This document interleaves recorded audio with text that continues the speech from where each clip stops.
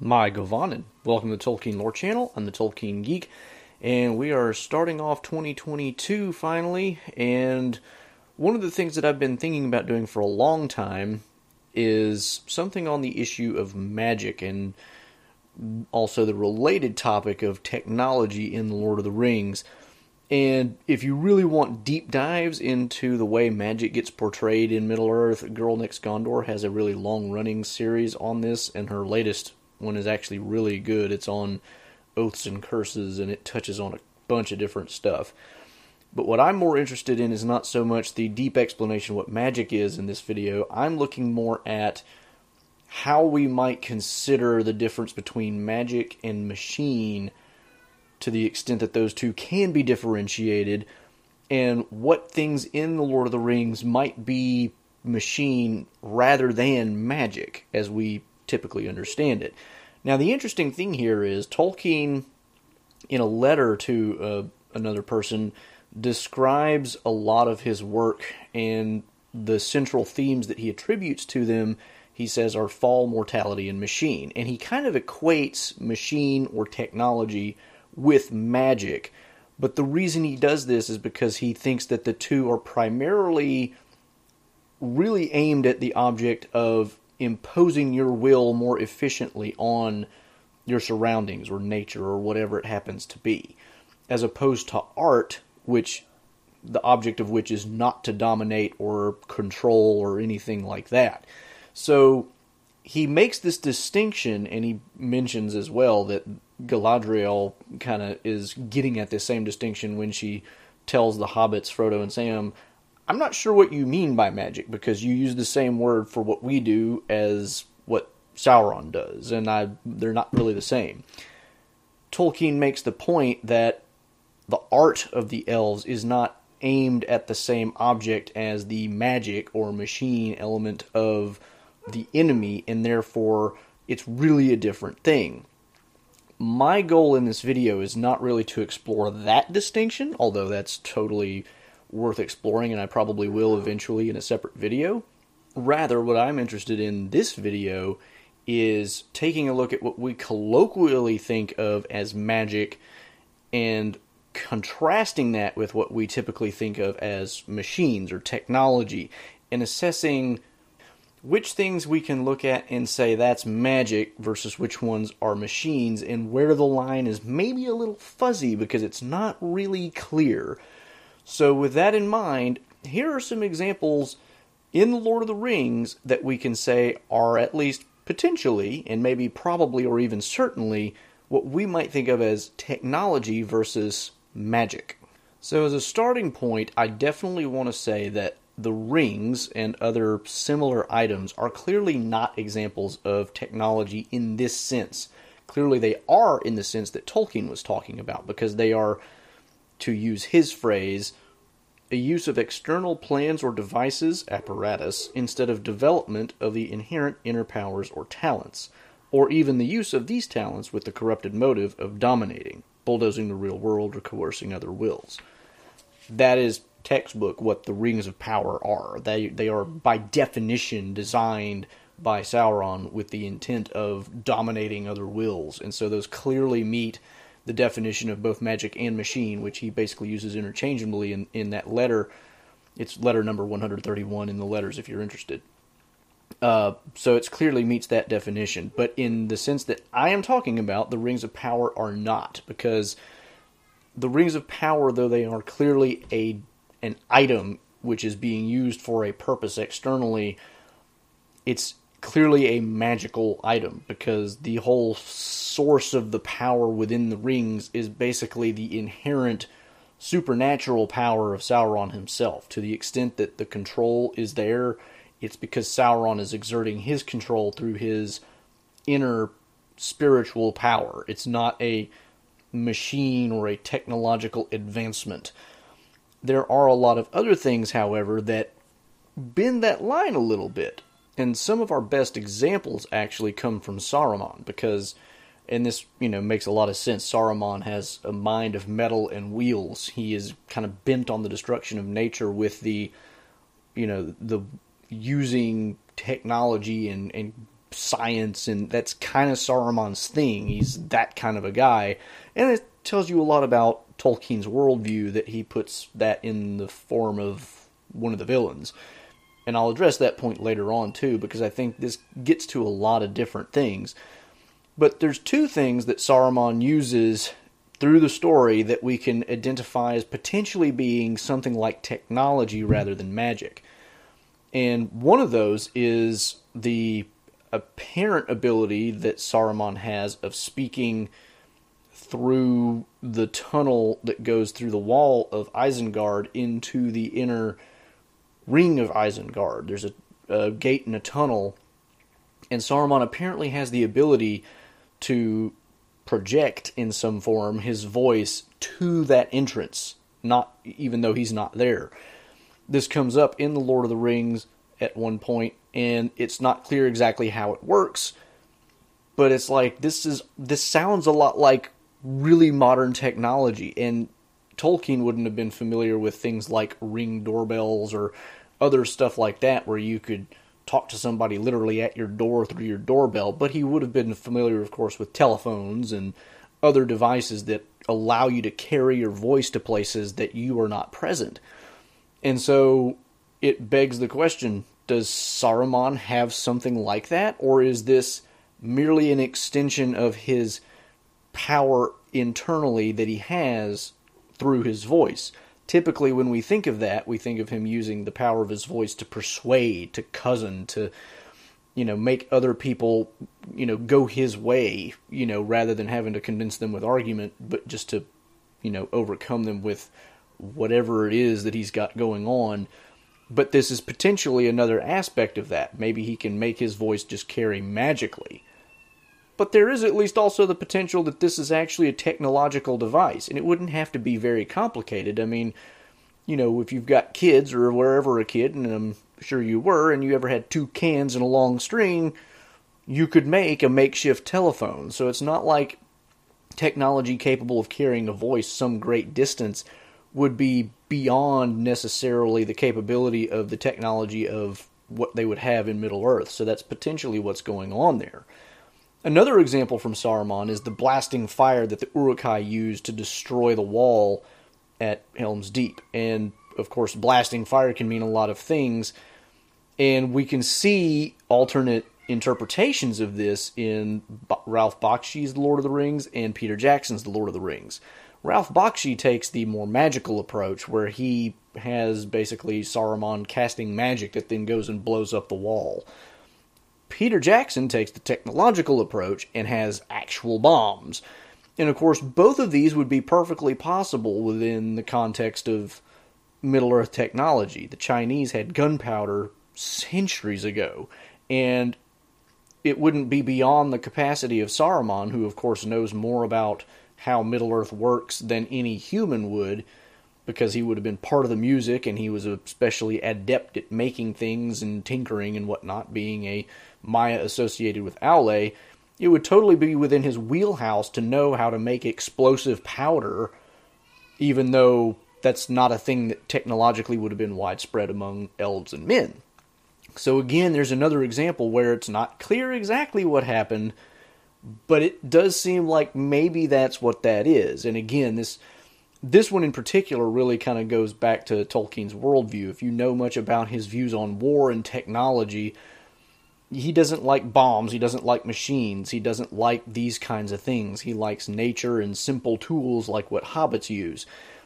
And so the idea of using a bomb at Helm's Deep is something that I could very easily see Tolkien attributing to Saruman being a very wise, cunning craftsman capable of doing something like that, and therefore using it for evil purposes. That's exactly the kind of thing that Tolkien disliked technology for, is its use in war and indiscriminate killing and destruction. So, even though the voice call box idea may be a little fuzzy, I think this one's a little bit more solid, and we can pretty easily see that this is probably actually a case of advanced technology created by somebody with more than advanced knowledge given his status as a Maya.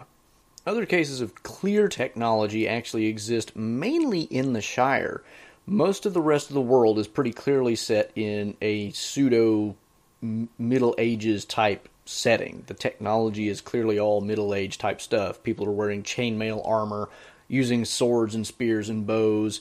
There's very little going on to indicate anything other than a medieval-esque type technology going on. And yet, from The Hobbit and Lord of the Rings, we learn that Bilbo has a clock on his mantelpiece. And so we have clear examples of things that are definitely not middle-age technology. And of course, this is mirrored by the general feel of Hobbit society, because we have them wearing waistcoats and all these other things that are so emblematic of later periods in English history. They wear clothes like people in Tolkien's time would have worn. They don't wear medieval type clothing. They wear, they do things the way that, non-medieval people would. It's weird because Tolkien, of course, starts this in The Hobbit, and then later in The Lord of the Rings really kind of puts everything back in a medieval setting, kind of like the Silmarillion stories. So it's not like this was necessarily intentional, but nevertheless, it's there. We have these references to things that are clearly more modern technology in the Shire than we do anywhere else. And it's really amusing because the hobbits are really the ones that you would think would be the least interested in having advanced technology and the least likely to have it, whereas Numenor would be more likely to have it. But there you go. Now, another example, and this one is really interesting because it really straddles the line. You don't really know where it falls, but you also tend to think it doesn't meet Tolkien's own definition of machine or magic, is the Palantir. The Palantir allows you to do things that no, relevant technology would allow you to do on Earth until the modern era, when we have video calls and satellites with really high-resolution cameras and things of that nature. The Palantir allows you to do things that only magic could make possible in a medieval setting. And yet it's clearly not magic by Tolkien's definition, because it's not really about controlling or dominating, although Sauron does put that to that kind of use. We see him use that to manipulate and control Saruman and Denethor, because they both use theirs when he has theirs. But that's not what the Palantir is designed to do. It's just what Sauron can do because of the inherent uses that the Palantir already has.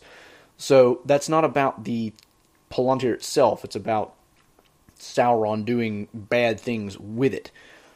Nevertheless, the question remains, how do they work? How do they do what they do? And it's really interesting because theoretically it's a creation of Feanor, and elves have magic of a sort that we can think of. Think Galadriel's mirror, which is another thing in and of itself. How does that work? But the Palantir is a physical thing that does a specific action. It allows you to do things, see farther, see places that you aren't present. And is this a form of technology, or did Feanor just have some kind of magic that he imbued some standard stones with that allows them to do this thing? The latter approach I don't particularly find convincing, precisely because if they were really that easy to just, if you could just magically imbue some orbs with the power to see things far off, why are there only 7 of them, ever? And why, well, actually 8, technically, but, whatever. Why would there only be 7, and how come nobody else could do it? It's not like Feanor is necessarily more magical than anybody else, because elves, in a sense, don't have magic in that way. So it seems really strange to say that it's a magical thing. But what we do know about Feanor is that he is the greatest craftsman ever to live among the mortal races. And by mortals, yes, I am including elves and men. They are not Ainur that live even beyond the end of the world. Elves will die, eventually, at the end of the world. And so the fact that he's a great craftsman lends more weight to the theory that these are some form of technology.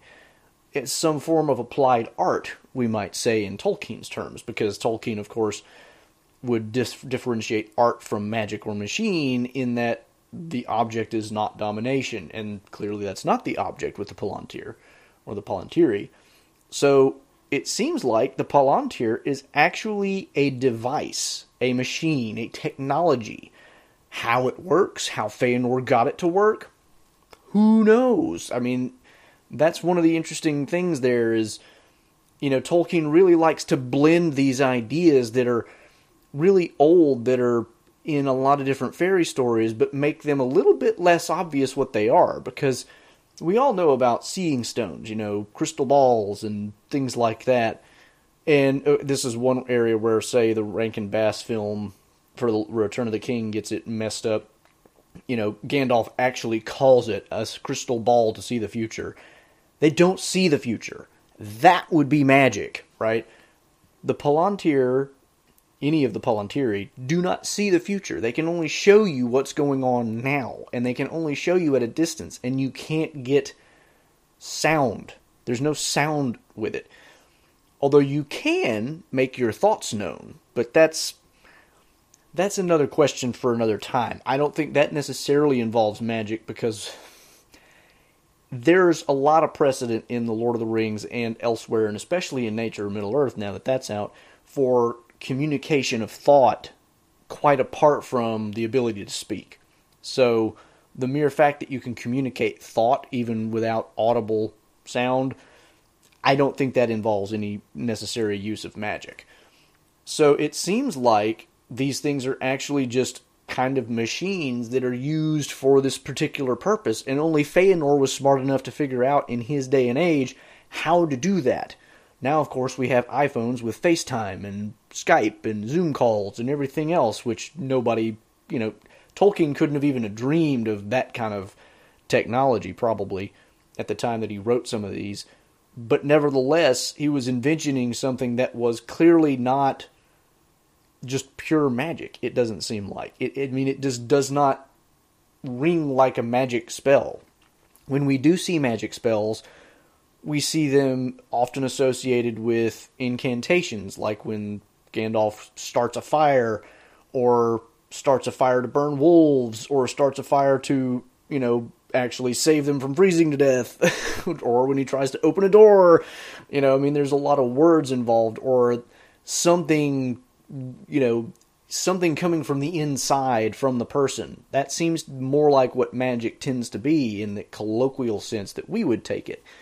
Not so much, what the Palantir does. The Palantir works, with anybody, theoretically. Anybody can use one, although the ability to use it is something you have to practice at. But that's true of even modern technology. People who don't practice with computers and cell phones don't tend to be very good at them. So that doesn't necessarily mean much either. So it's kind of on that weird fuzzy borderline where it's not really clear where it falls. Finally, I did say I wasn't going to bring up the Silmarillion, but I am going to bring up some old versions of the Silmarillion stories and some other related stuff, because these are super interesting just on their own terms, and so I couldn't leave them out of this video. In really old versions of the Fall of Gondolin, and probably some of the older stories, the Fall of Gondolin is really the first time that dragons make a huge appearance,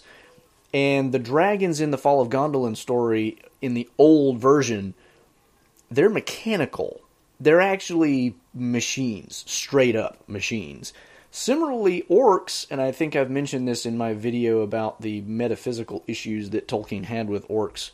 He went through several iterations of the origins of orcs to kind of make them work within his worldview. But the oldest version of orcs were creatures of clay and slime that Morgoth put together and just kind of animated with his will. Kind of like just robots that he programmed. So that's almost kind of technological too. And there's even a story of the downfall of Numenor, where after the fall of Numenor, and it talks about how the world was then made round, and it's no longer flat, and the straight road to Valinor has gone away, except for the elves, who can still travel it. It even talks about flying ships, and men who attempted to reach Valinor, find the straight road, but never did. And it even mentions, I think, something like big metal ships. So you get the idea here that Tolkien is actually talking about modern developments in his own time where, you had giant, metal ships as opposed to the old wooden sailing ships. And not only that, but flying ships.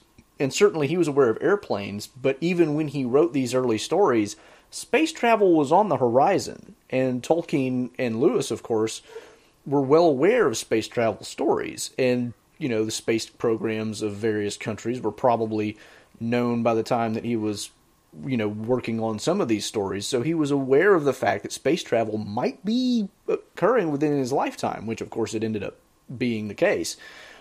So Tolkien is throwing in a bunch of references to various kinds of technology. And the reason why I wanted to bring this up here at the end is, again, this kind of goes back to that worldview issue like I mentioned earlier with Saruman. We often see cases of technology, machines, being used by the bad guys. And this goes back to the idea that Tolkien very much opposed the use of machines and the industrialization of nature. He was not a fan of any of that. In the same letter that I quoted earlier, he mentions the fact that the urge to use machinery or magic is often as a result of the fall and the desire to avoid mortality. And so, your pride in revolting against God and your desire to avoid mortality will lead more and more toward people wanting to efficiently impose their will on nature and other things around them so as to get most benefit from what they can in the time that they have. And the other thing is, if you're going to go after mortality and try to get rid of that, a lot of people who are into that kind of thing are, at least frequently in stories, not above controlling or even killing other people to get what they want. Because if that's your highest goal, a lot of things can get thrown by the wayside in pursuit of that. So Tolkien very much had this idea of machines and technology being kind of an evil or evil-associated thing, which is why we see most of the machinery and technology in the hands of the bad guys. There are siege engines that Mordor brings in, against Minas Tirith. The dragons are effectively siege engines in the original versions of the Fall of Gondolin story. And there may be some siege engines that the heroes use in some stories. I don't remember any specifically offhand. Gondor might have had some catapults in Minas Tirith, but even that's a relatively simple siege engine. Now, you do have, of course, some level of technology in the Shire, like I mentioned earlier. You've got clocks. But there, it's a completely innocuous thing, and you don't have to have a huge amount of technology to build a clock. As long as you can build a simple gear system, you can make that work. But ultimately, we see so much of this and so much of the technology, and then even in those fuzzy cases, like I mentioned, the Palantir is not, strictly speaking, designed with evil ends, but in the story that we get, it's almost entirely associated with, bad results, except when Aragorn uses it, and even that is at huge risk and some cost. So it's not ever the case, really, that we see technology in any advanced sense being used without any ill effects in Tolkien. And so this is why it's really interesting to look at various cases of technology in Middle-earth, because more often than not, if you find something that looks kind of like technology, you can almost always peg it with something evil. Which is probably why, when Pippin specifically asks Gandalf, did Sauron make the Palantir? And Gandalf's like, no, he didn't. But like anything else, he can put them to his own bad uses. He has to distinguish the Palantir because it does seem like it would fall into that category. And that's why Pippin naturally asks the question. So that's another reason why that example particularly is kind of on the line and a little fuzzy. So those are the examples of technology in the Lord of the Rings that I can think of. If you can think of any others, please leave them in the comments and, maybe examine how they play a role in the story and whether they fall on the good or bad side of the spectrum. I did mention the Mirror of Galadriel. I don't think that's a case of technology. I think there's something else going on there. What it is, I'm not sure yet, actually, but one of these days maybe I'll take a look at it. There's other stuff to explore on this, and I'll probably do another future video in the relatively near future tangentially related to this one, because this actually is a very deep topic overall. But this is where I'm going to leave this one for now. Like I said, leave a comment if I missed any examples that I should have included, and hopefully we can learn some more stuff. That said, if you like the video, please give it a thumbs up and share it around. Please also subscribe and hit that bell icon if you want to catch more of my content, and you can catch me on podcasts and on Odyssey and Rumble. You can follow me at Twitter at JRRTLore, and you can support me over at Patreon. Until the next time, I'm the Tolkien Geek signing out for the Tolkien Lore channel. Namarie.